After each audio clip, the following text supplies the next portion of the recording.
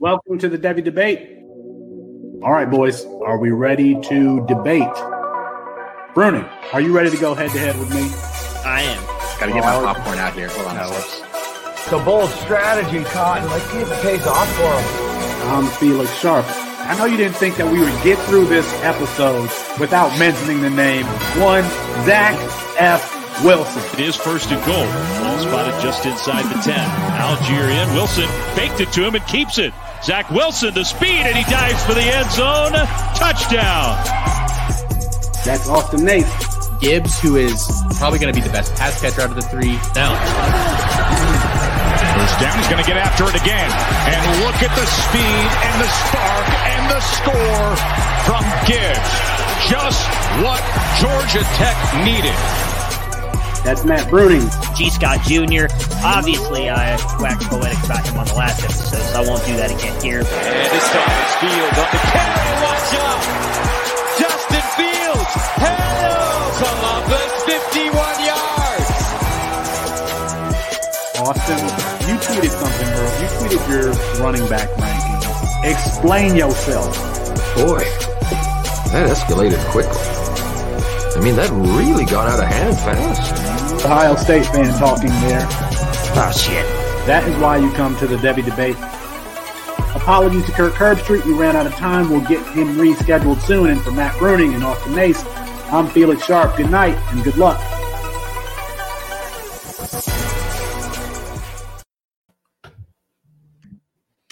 Welcome to the Devy Debate. That's Matt Bruning. That's Austin Nace. And I'm Felix Sharp. On today's show, we decide between Mac Jones and De'Aaron King. Will Zach Wilson be the third quarterback drafted? And is Georgia where quarterbacks go to die? But we start with breaking news.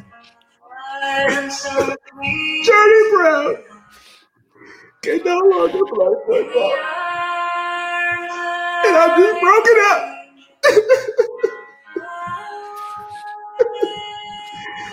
On 2021 RB1. That Cotton Bowl is going to be the last that we ever see of Journey Brown.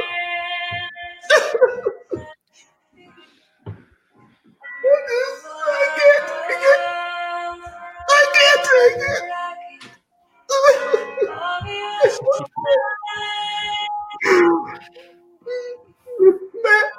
Matt, I'm going to throw it to you.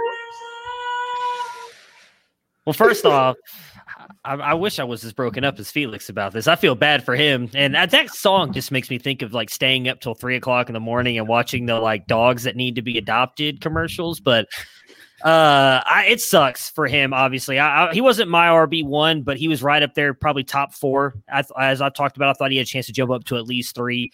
It sucks that he cannot play football anymore due to no fault of his own. It's something that's getting taken away from him. He put out that statement, and as someone who is as competitive as I am and not even on an elite level like he is, it sucks to see that love get taken away from you. And I'm sure he'll be able to, if he wants to go into coaching or whatever he wants to do next, he'll succeed at that because of how competitive and how great of a person it seems that he is from everything we've read. But just knowing that he can't play football anymore, that does truly it's a horrible thing for him, and I can't imagine what him and his family are going through. So just prayers to him and his family that he'll be okay to at least live a happy and healthy life away from football. Let's stay in the Big Ten with breaking news, Matt. The showdown between Ohio State and Maryland has been canceled due to COVID. What are we going to miss from this game? I honestly thought this was going to be a really good game. You know, I've been talking the past couple of weeks that I was worried Ohio State has not been as good as everybody else has been saying. We saw them have a very interesting game with Rutgers this past weekend. Penn State was close for a while. I really thought Maryland was going to be able to hang with them with the way that Tulia has looked, and especially Raheem Jarrett, who came on last week in a big game. This Buckeyes defense has been bad. I thought we were going to be able to see a good game from those two, a competitive game.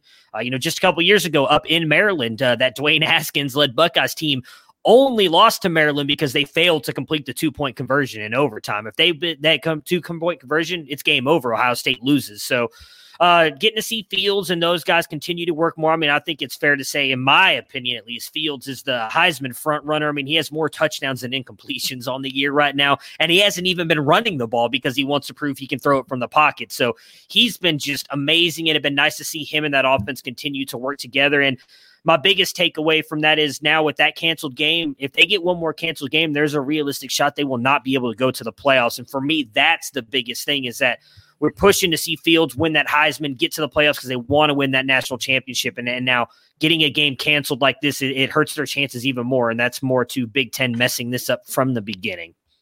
In the last 2 weeks, Maryland has beaten Minnesota 45-44 and Penn State 35-19 in Tula. Tagovailoa has been good since opening the season with a really terrible game, but has been hot since then. 44 for 61, 676 yards, 6 TDs, and 1 INT. But we won't get to see him this weekend. Austin, I want to throw it to you. We had a good week of college football in Week 10. Are there some tight end prospects that are piquing your interest?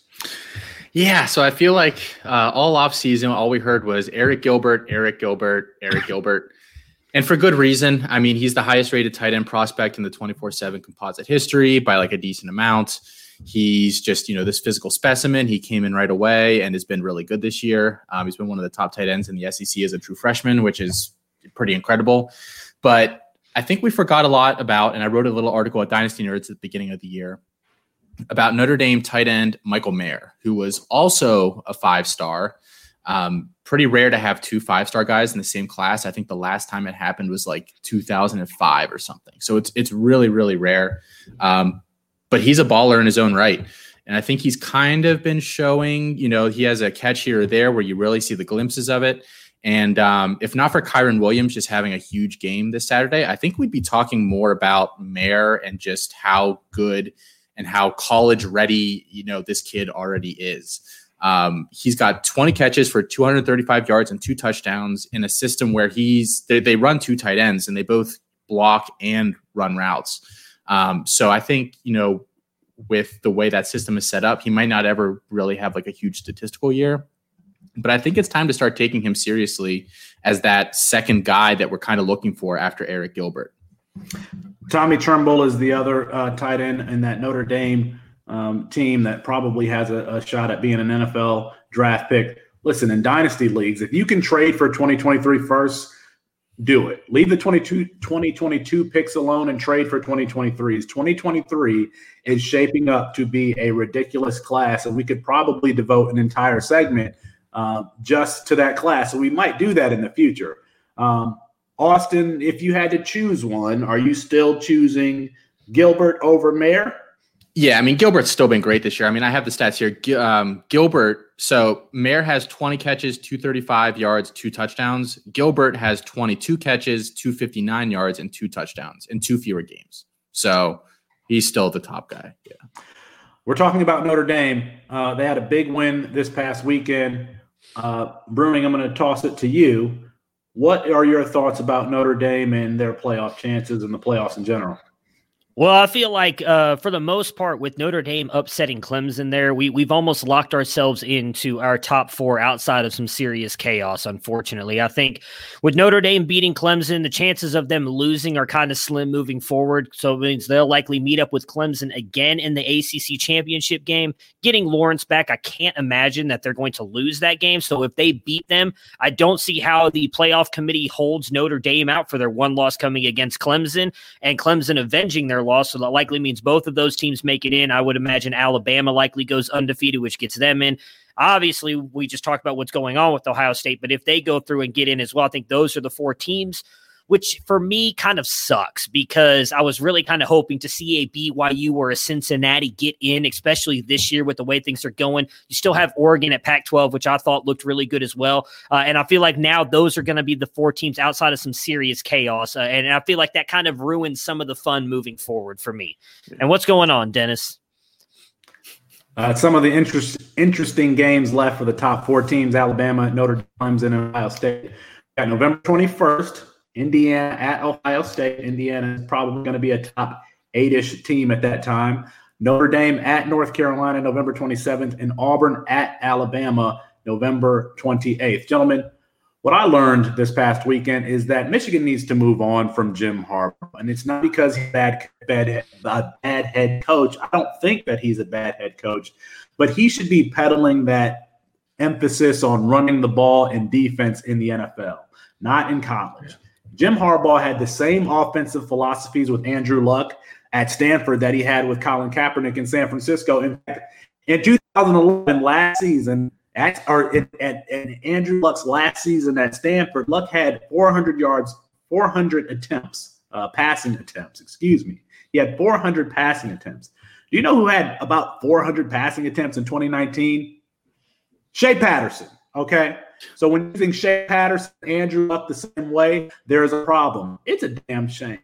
And the emphasis on running the ball is preventing Jim Harbaugh from recruiting the offensive skill positions that matter. There isn't one skill position player on Michigan's roster that could start at Alabama, Clemson, at Ohio State, at North Carolina, and I'm including Nico Collins.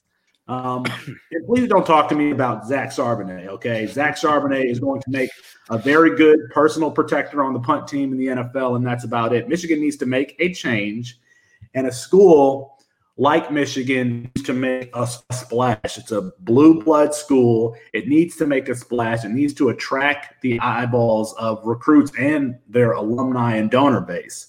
But they need to get the offensive skill position players. So my number one choice would be Lincoln Riley, and that's a pipe dream scenario. But if you could pull Lincoln Riley from Oklahoma, I would do that. Number two, and I think that this could happen, is Joe Brady, the Carolina Panthers offensive coordinator who was the passing game coordinator last year at LSU, and that LSU offense put up historic numbers. Ward Manuel, if you are listening to this, you're going to need to expand the search beyond the Michigan man family if U of M football is ever going to achieve the heights that it reached in the 1990s and under Lloyd Carr, okay? Jim Harbaugh out, Joe Brady in. Gentlemen, let's play a little game of true, false. Are you ready for that? Let's do it. All right, let's do it. Let's go. First question, true or false? Clemson, we talked about the playoffs. Clemson deserves to fall out of the top four after suffering its first loss to Notre Dame this last Saturday. True or false?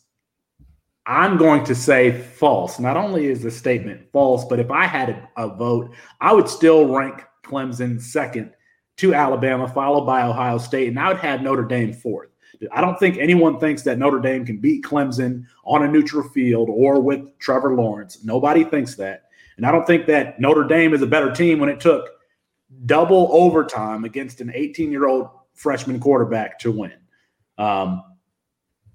So, no, it's false to me. And let me say this. The people that rank college football teams are cowards. If Notre Dame had lost the Clemson game, Notre Dame would have been ranked behind Texas A&M in Florida, and A&M's only loss is to Alabama, and Florida's only loss is to A&M. So thanks, but no thanks. I'm not buying Notre Dame as the second-ranked team in the country. Austin, true or false that Clemson deserves to fall out of the top four after suffering its first loss? So I'm going to say true, and it's close. I get what you're saying about the Texas A&M, Florida, like kind of like Alabama, kind of like defeat love triangle thing they've got going on. It's kind of hard to parse those two out. But Clemson hasn't beaten anybody. If you look at their schedule so far, they've played Boston College, who they barely beat the week before this loss. They beat Syracuse. They smoked Georgia Tech. They beat Miami, Virginia, the Citadel, and Wake Forest. I mean, there's not a decent team in there. I don't even know if any of those teams are above 500. So, I mean, to say that their resume, I mean, it's a weird year because we've got teams that are like 2-0 and we got teams that are like 8-0. Like it's really weird kind of trying to rank these teams. But I think Cincinnati has a really decent claim to that fourth spot right now. They're undefeated. They, the AAC teams put up a ton of points every week, and they'll put up 50 points one week, come play Cincy and put up like 10. I'm kind of interested. I would love to see Cincy play one of these top teams in the playoff just to see, how tight that gap is or not. But yeah. Austin, I want to come back to you. We talked a little bit about Maryland to open the show. True or false that Maryland's Rakim Jarrett is the wide receiver 1 for the class of 2023? So I'm going to say no. And I think it's really easy to say yes after the game he had this week. He had over 100 yards and 2 touchdowns. He's currently my number 3 guy in this class. And the thing about Jared is that I kind of expected him to break out earlier than the guys I have ahead of him. I mean, the two I have ahead of him, Jackson Smith and Jigba at Ohio State. He's getting some snaps. He's getting more than I thought he probably would, but I never thought he was, going to be their second or third guy. And then I have Keyshawn Bouts or Booty. I don't know how you say his name. At LSU, he scored a nice touchdown this past game they played. But again, he's behind Terrace Marshall, Racey McMath, some of those other guys. So this was kind of expected for me. If he continues to play like this, maybe we continue to have that discussion. Well, 5 receptions for 144 yards and 2 touchdowns against Penn State, but I agree with you. False. He's not the wide receiver 1 in the 2023 class. Like you said, you mentioned Jackson Smith and Jigba. I think all 3 of the freshmen at Ohio State are going to have something to say about this question before it's all said and done. Damon Demas at Texas A&M should eventually have something to say about it after he gets out of the doghouse. So, no, I'm not buying Jarrett as the wide receiver 1. But what I am buying is 2023 draft picks in dynasty leagues. That's going to become a recurring theme around here. We all believe, I think all of us are in agreement, that 2023 is going to be the next loaded class as far as fantasy. So buy 2023, sell 2022s. 1 point on Raheem Jarrett. You watch his tape, and he scored 2 long touchdowns on the same essentially pick play out of Twins, where he's in the slot and the outside receiver sets a pick for him, and he runs this kind of out and then slant route underneath the outside receiver, and they scored on that play twice, once in zone and once in man. We don't know yet, but it's great to see a freshman breakout, a true freshman breakout with that big of a game. Gentlemen, true or false, C2Cers should trade Jonathan Taylor for Najee Harris? And I'm going to start this one off. That's 100% true because Najee Harris has the golden ticket. He can catch the ball, and Jonathan Taylor probably isn't going to be the focal point of the passing game really in any time in his career. Najee Harris has a very high ceiling because of that pass catching, and I've comped him to Fred Jackson. I've heard someone else comp him to Matt Forte. Both of those players had very high fantasy ceilings because of their involvement in the passing game. Taylor's going to be a low floor player like Derrick Henry because he doesn't catch the ball. So yes, if I could trade Jonathan Taylor for Najee Harris and probably get something else in addition to it, I would absolutely do that. Bruning, what are your thoughts? I am 100% on the other side. I love Najee Harris too. He's my number 1 running back in this class. We just did a Devy team mock here that you were a part of, Felix, and I took him as the number 2 pick in the 1QB league. I love Najee Harris, but Jonathan Taylor is special in my opinion. I know he has not played well, and some of that I still blame Frank Reich. I do have a petition going around on the internet to fire Frank Reich. If anybody wants to sign it, I'm all for it. I need Jonathan Taylor to be better.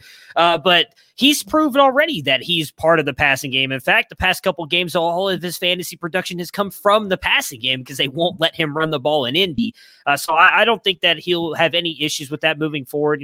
I don't know if it's a Wisconsin bias or anything, but everybody said the same thing about Melvin Gordon coming out, and he's been a great receiver in the NFL as well. So I would not do that. My biggest thing in that is, while he hasn't proven much, Jonathan Taylor has already proven on the NFL level for the most part that he can produce. We don't know where Najee Harris is going. He could end up going to New England, where all the Alabama running backs go, and none of them produce. And so that's what worries me. I have no idea where he's going to land in the NFL or if he'll even succeed at that level, where even though Taylor has struggled this year, in my opinion, he's still shown enough on tape that I believe in him moving forward.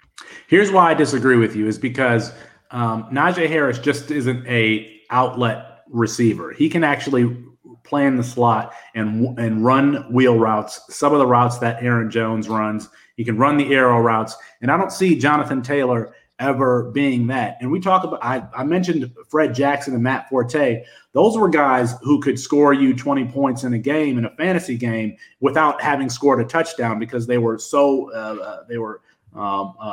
they had a huge share of their respective offenses. So, and I think that it's a good point that you don't know where he's going to land, but in a vacuum, who has the higher ceiling between those two players? I think it's Harris because he adds that pass catching. I think that that Taylor compares to someone like Derrick Henry, who had 38 yards rushing this past week, and if he doesn't score a touchdown, what is he doing for you? Yes, good point that we don't know where he's going to land, but I think that all things being equal, Najee Harris has the higher ceiling because he can carry the ball 20 times a game and get 7 to 8 catches at all various levels of the intermediate, deep, short, something that Jonathan Taylor can't do. So I disagree with you on there. Austin, do you have anything to add on this question? Yeah, I mean, I think if you have two guys that are graded pretty similarly, I'm hesitant to trade back a year like that just because you're basically skipping a year in that development cycle. So unless I was rebuilding, I probably wouldn't be a move that I would make personally. But all right, gentlemen, and Matt, we're going to toss this to you first. True or false? Breece Hall is an overrated compiler. Sell high. Absolutely not. Why? He is phenomenal. Like, I don't understand the hate on this kid. Okay, so he's not going to beat your grandmother to the end zone. He doesn't have the long speed. I get it. Outside of that, I'm going to use this word that's probably going to come back and bite me in the offseason, and you two will know why. He's elite everywhere else. He doesn't have the long speed. He's got great vision, great lateral footwork. I think his patience behind the line is amazing. Now, I'm just looking at stats from this year right now. 41 avoided tackles, which is second in NCAA right now behind Javonte Williams, who I've already I've talked a lot about, but ahead of guys like Sincere McCormick, Isaiah Spiller, Kenneth Walker, Javian Hawkins, Jahmyr Gibbs, Tank Bisbee, and over 10 over all those guys. Those guys are all great runners, right? He makes people miss when he needs to. He can catch the ball out of the backfield. I don't think he's a compiler at all. His biggest knock is he's not going to take anything to the house once he gets past those guys. But you know what? There's nothing wrong with that. If you block up 4 yards, he's going to get you 10. And so he may get tackled, but those guys have value at the next level. I think from what he's shown at Ohio State, he's the only guy that they have to defend too. And defenses still can't stop him. They go in there like, okay, he's the only good player on this offense and still can't because Brock Purdy ain't beating you. I mean, Brock Purdy's throwing the ball to everybody. So no, I'm right. He's amazing. I love Breece Hall. There's like 5 guys coming out. There's 3 running backs, and like 4 wide receivers I want 2022. Outside of that, I'm with you guys. I'm trading every single pick that I can. And I honestly think, especially because it seems like most rookie drafts go running back heavy, I could honestly see Breece Hall being the 1-1 in next year's draft because you're going to go running back, even though there's a bunch of talented wide receivers. Breece Hall is not a guy that I'm selling high on. He's going to be a good NFL running back. May not ever be that top 3 guy, but I would bet my podcasting career that he is going to finish top 12 at least twice in his twice. He's going to be top 12 running back almost every year that he's a starting running back in the NFL. I said it. I'm going with it. I love him. Austin, are you willing to give up your podcasting career? What is your answer to that question? So I feel like I have a lot less to lose on this one if I make that bet. So Breece Hall is not an overrated compiler. I 100% agree with that. I looked at his profile a little bit this week when I was writing my kind of buy-sell mid-season article for Dynasty Nerds. I mean, he's not a compiler. He's very efficient. He's averaging 6.3 yards a touch. He's explosive. I think as of last week, I didn't check after this past week's games, but he was second amongst running backs in Division I on runs that earned first downs, which is generally an explosiveness, a big play stat. And he's has number 3 right now. He's number 3. Okay, so he went down a spot. 26. He's still number 2. Okay. Javonte Williams, again, a guy I'm just going to keep mentioning, but he's number 2 right now. Can't get away from that name. Yeah, he's amazing. But so from that sense, I don't think he's an overrated compiler. Where Matt just made my point for me is he's definitely a sell high. If I have the 101 in a rookie draft, no offense to Breece Hall, who I do like, and I think, like I said, last week, like he's like a 104, 105 kind of guy for me. If I earn the 101, like if I'm a bad team, like if it's not somebody else's pick, if it's my pick, and I get the 101, and Breece Hall is the best player there, like I'm just really disappointed that I chose that year to be the worst team in my league and get the 101. So if I can sell him for that kind of price, that top running back, top dog price, All day. I mean, I would, and even like, if you say he's the 101 next year, if I can trade down a couple spots, pick up something extra and take like Isaiah Spiller or Kyron Williams, who I did a poll this week on Twitter. I got about 320 something votes. And I asked after, I think that the two guys in this class are Hall and then Spiller. And then we're kind of trying to find that third guy. Raymond Davis. No, I can't even. That's not even close to that. So I put up three guys. I said Kyron Williams, Notre Dame, Eric Gray from Tennessee, and oh crap, who's the and Zach Charbonnet from Michigan. Just because a lot of people still like him, and I put that up. Kyron Williams got about 58% of the vote. Eric Gray got about 28%, and then Charbonnet got the rest. It was like 17-18%. So I think if I could trade back and get like a Kyron Williams and pick up a decent piece, I'd be happy to do that. So that's where my sell high point on Breece Hall comes in. Can we do a little name game? Can I give you guys some NFL names and some college names, and you tell me who you would pick? Yeah. Okay. All right. Breece Hall or Tank Bigsby? Oh, Tank. That's not even close. Yeah. Breece Hall or Miles Sanders? They're very similar for me. Hall, because he doesn't get injured. The best ability is availability. I'd go Hall. Breece Hall or Zach Moss? Oh, Hall all day. Yeah, by a lot. Breece Hall or Jahmyr Gibbs? Probably Gibbs because of the receiving. Breece Hall or Sincere McCormick? Hall. I don't think McCormick's going to get the draft value. As much as I like McCormick, I don't think he gets the draft value. Yeah, agreed. And finally, Breece Hall or Cam Akers? Hall. Ooh. I like Akers, but I don't know what to think about him in Los Angeles. I really don't. All right. I think that should be that feels like a very hot takey. All right. Let's go to the next question. True or false? Kyle Pitts should be drafted before any wide receiver in both the NFL draft and in dynasty leagues in 2021. I'll take the first stab at this.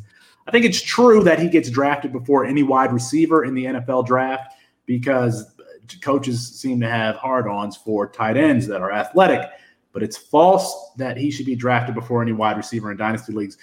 All right, guys, do you know how many 1,000-yard seasons there have been between Vernon Davis, Eric Ebron, TJ Hawkinson, Evan Ingram, OJ Howard, David Njoku, Noah Fant, Hayden Hurst, and Tyler Eifert? How many 1,000-yard seasons between those 9 guys?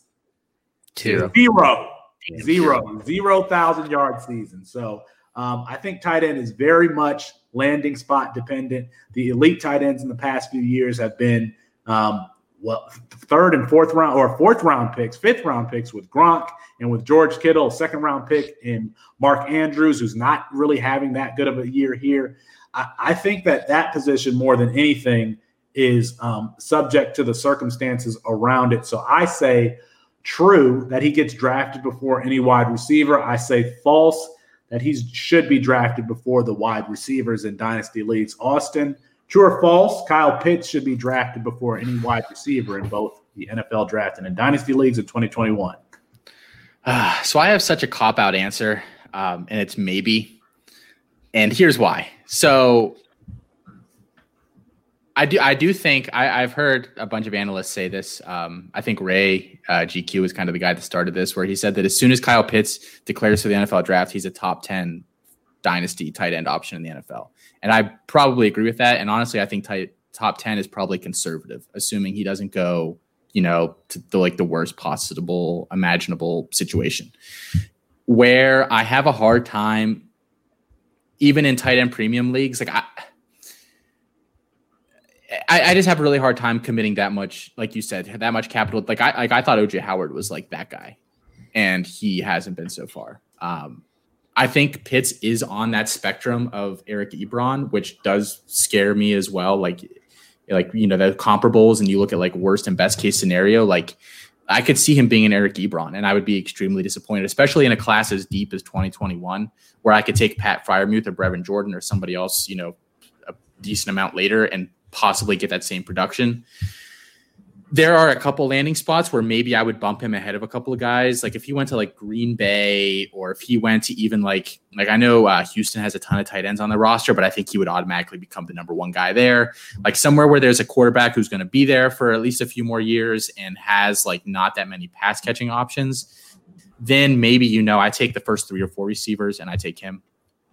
But I can't see any other circumstance. As for the NFL draft, I can't see him going before Jamar Chase or Jalen Waddle. I think those guys are going to be guys the NFL loves. I just don't think he can jump those two.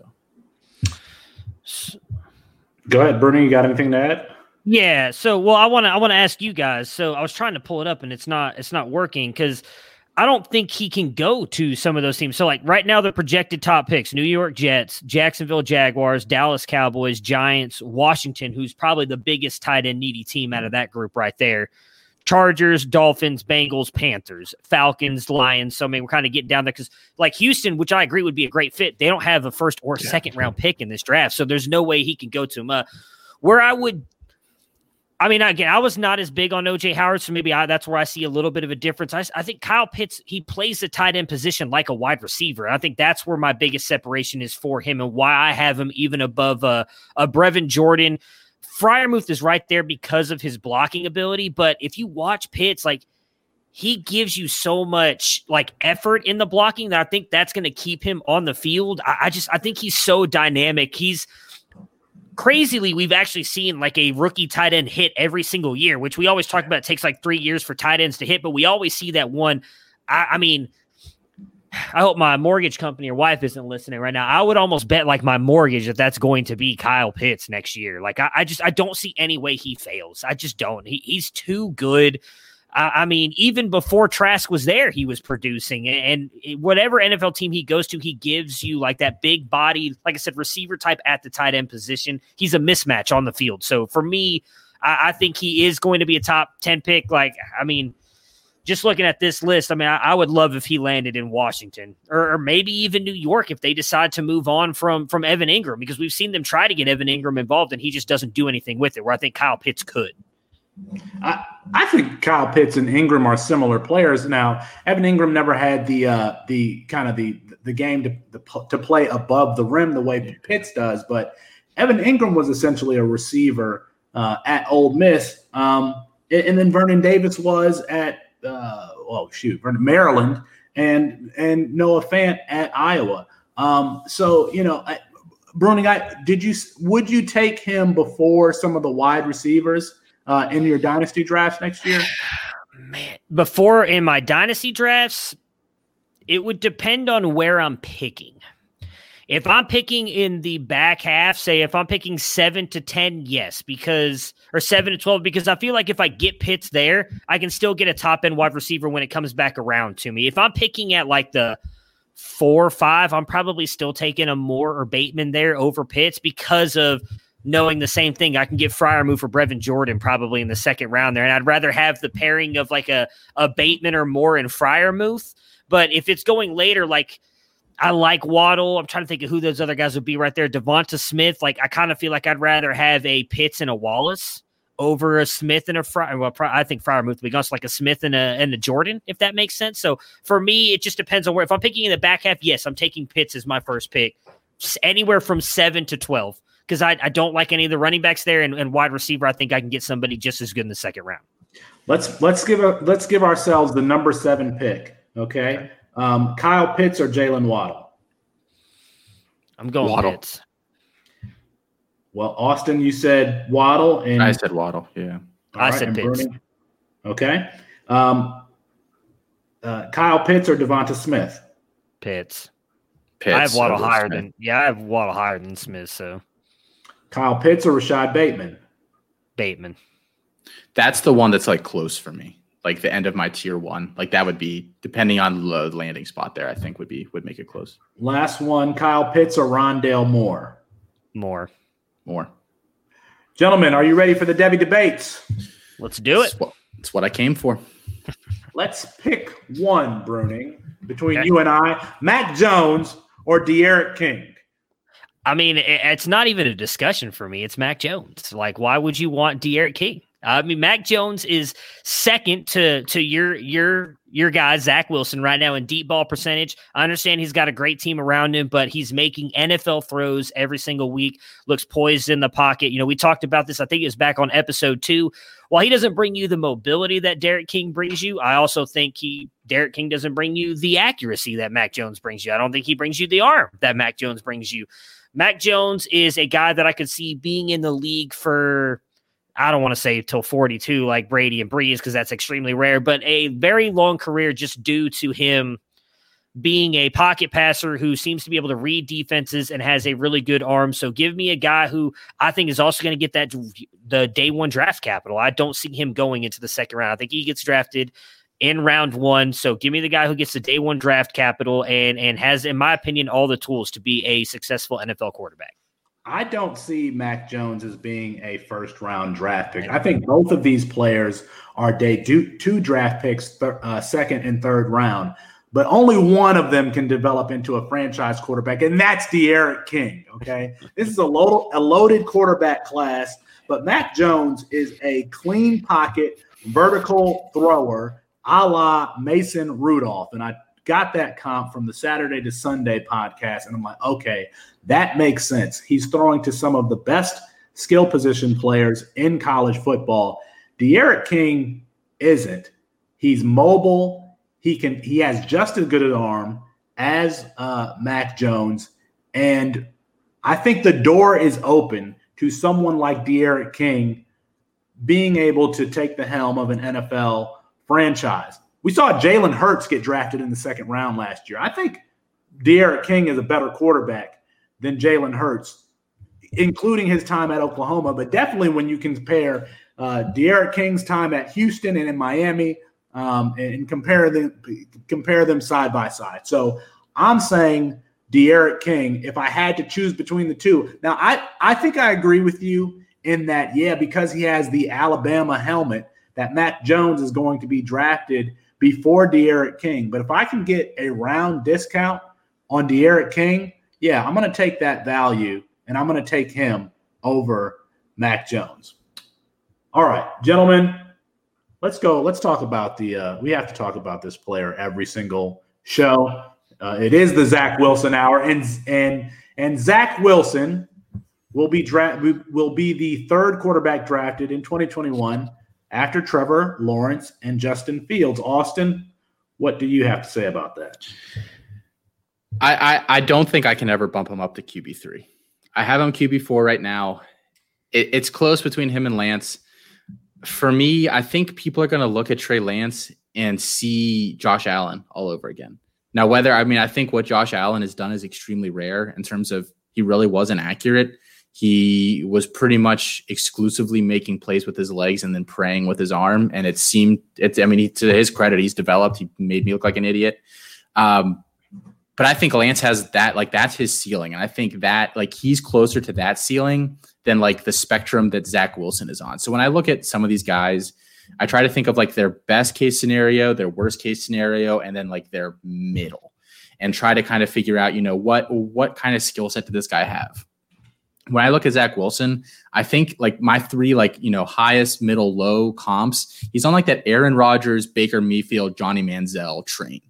He's going to be somewhere on that where he's works really well off script. He has a good arm, but all of those guys except for Aaron Rodgers, the other two don't have that elite arm, and I don't think Zach Wilson does either. And but he's just kind of that playmaker. He's going to work outside the offense, make things happen. And I just don't. But I think Trey Lance can do that too. So for me, what he does isn't quite as valuable and doesn't quite have the projectable ceiling that Trey Lance does. So for me, I just can't quite push him over the top. Zach Wilson is getting reps. Trey Lance isn't. And reps are important at that quarterback position. Zach Wilson, we know that he's playing out of his mind. He has the mobility. He has the vertical efficiency. He is playing his way right into a top 12, 15-ish type position. I think that he is going to be the third quarterback drafted after Fields and Lance because he's going to continue to play this way. He's going to continue to make plays off script, off his platform, off his back foot, and be accurate in all sorts of ways. And we're not going to see that from Trey Lance. Yep, Trey Lance has the frame. Yep, Trey Lance has the cannon for an arm. But we're not seeing him develop as a quarterback right now because he can't. He's not. Zach Wilson is. And so if I had to put my eggs into one of those baskets between Lance and Trask and Zach Wilson, because of the added mobility, the ability to make plays off script, I'm going to go with Zach Wilson as the QB3. You got an admirer in the chat, Felix. And I'm with you, by the way. He also has more production. I think people kind of forget that he actually had a good freshman season as well. Like Zach Wilson has produced longer than we've seen Trey Lance do it. He's only done one. So he's only had one good year. And I'm with Felix. He's getting the reps right now. He's going to continue to look good moving forward. So I think my bad. I just saw your message there, Austin. I think that by the end of the year, he's going to be in the Heisman talk. I do think he loses out to Fields, but that's going to kind of boost his stock up even more. He's, I think, going to end up jumping. He's going to jump Trey Lance for me. Let's move down south to Georgia. Austin, I'm going to start with you. Brock Vandagriff, the fourth-rated quarterback in the incoming 2021 class and a four-star recruit according to 24/7 Sports. Is he headed for a quarterback wasteland in Georgia?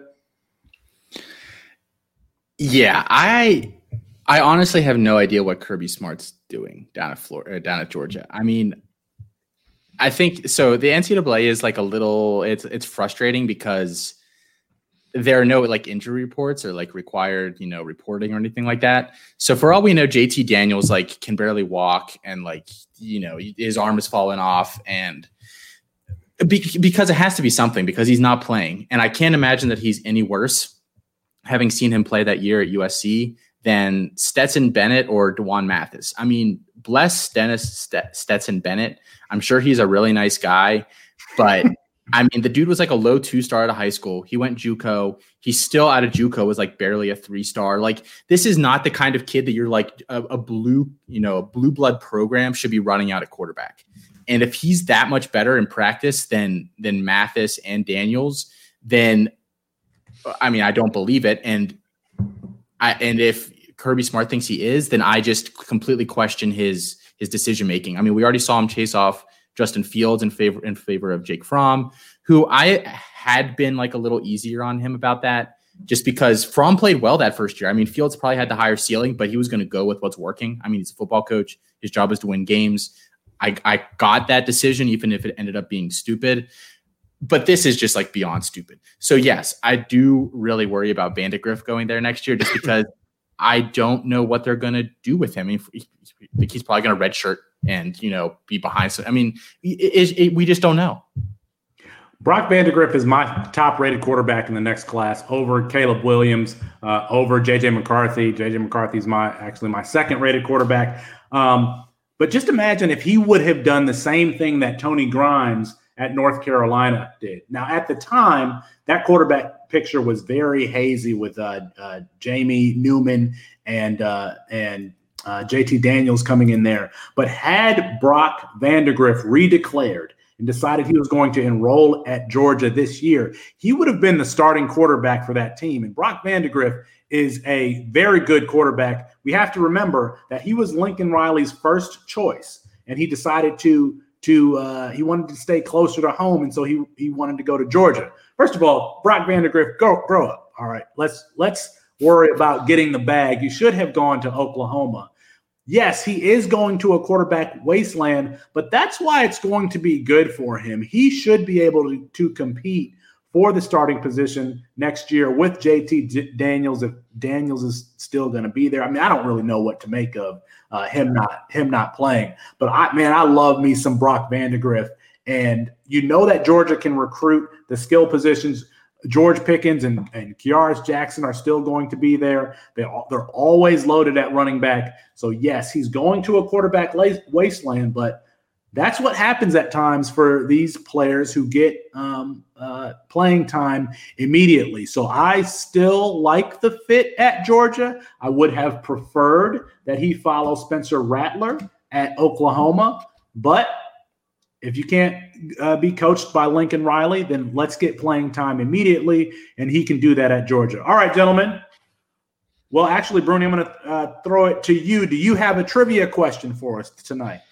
I do. I was not ready. I thought we were still talking about Brock Vandagriff, so I got to find it really quick. But no, you're good. I should be more on top of it. All right, so here we go. Wide receiver this time. We talked about running backs the past 2 weeks, so I'm going to go with a wide receiver here. I feel like one of you is definitely going to get this one, so I'm going to fall to 1 and 2 this week, I think. So right now, this wide receiver has played 85.4% of their snaps from the slot position. They have run 2.8 yards per route, which is the third lowest in the top 10 position, which he is rated right now in the top 10 at the wide receiver position in college. 480 yards receiving, which is 14th in NCAA, 243 yards after the catch, though, which is 11th right now. He has 7 avoided tackles, which is 14th as well. So what I'm saying is this guy is catching the ball very close to the line of scrimmage and doing all of his work after that. I will give you guys one hint if you'd like, because wide receiver is obviously a very deep position. I don't have anything off the top of my head. Austin, you got anything? Yeah, I'll take the hint because I'm trying to think, and okay. What's a good hint that will help you guys? He's in the ACC.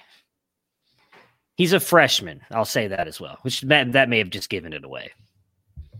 I'm so brain dead. I can't think. I feel terrible because I can't think of anything. He's a guy nobody was talking about at the beginning of the year and has exploded onto the scene. In the ACC, someone who's exploded onto the scene. I'm pretty sure he's in the ACC. Now you got me questioning myself. Who is this that they played right here? Miami. They played Miami. Pretty sure they're in the ACC. Maybe they're not, and they just played Miami.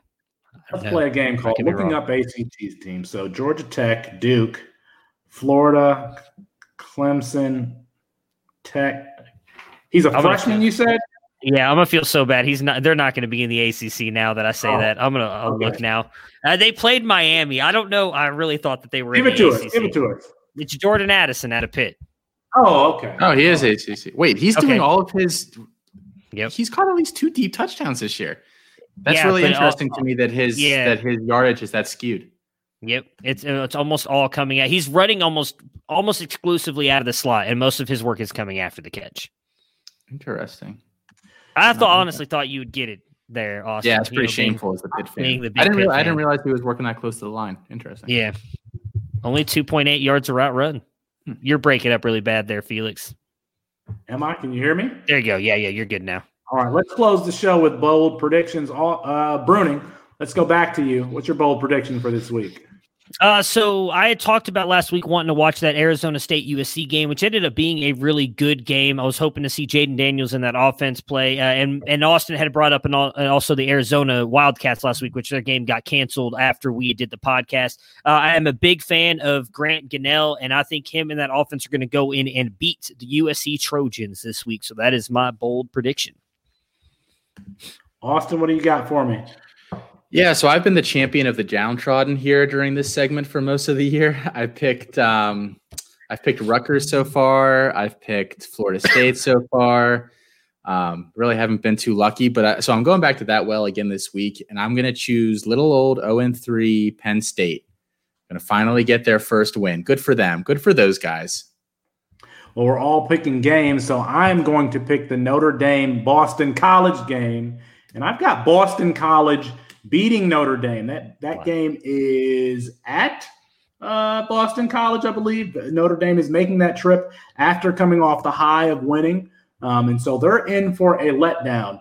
Phil Jurkovec, Zay Flowers is having a breakout season. And so I think that we see the upset in Boston College. I think I'm going to keep picking against Notre Dame until they lose. And I've got Boston College with the upset over Notre Dame. Anything else before we let everybody go, gentlemen? That's it. All right. You can find our written content at Dynasty Nerds. You can email the show at Debbie Debate, tweet and follow the show at Debbie Debate. our sincerest apologies to Kirk Herbstreit. We intended to get him in. We ran out of time. We'll get him rescheduled soon. For Matt Bruning and Austin Nace, I'm Felix Sharp. Good night and good luck. Prepare for glory! I don't know if you got your popcorn.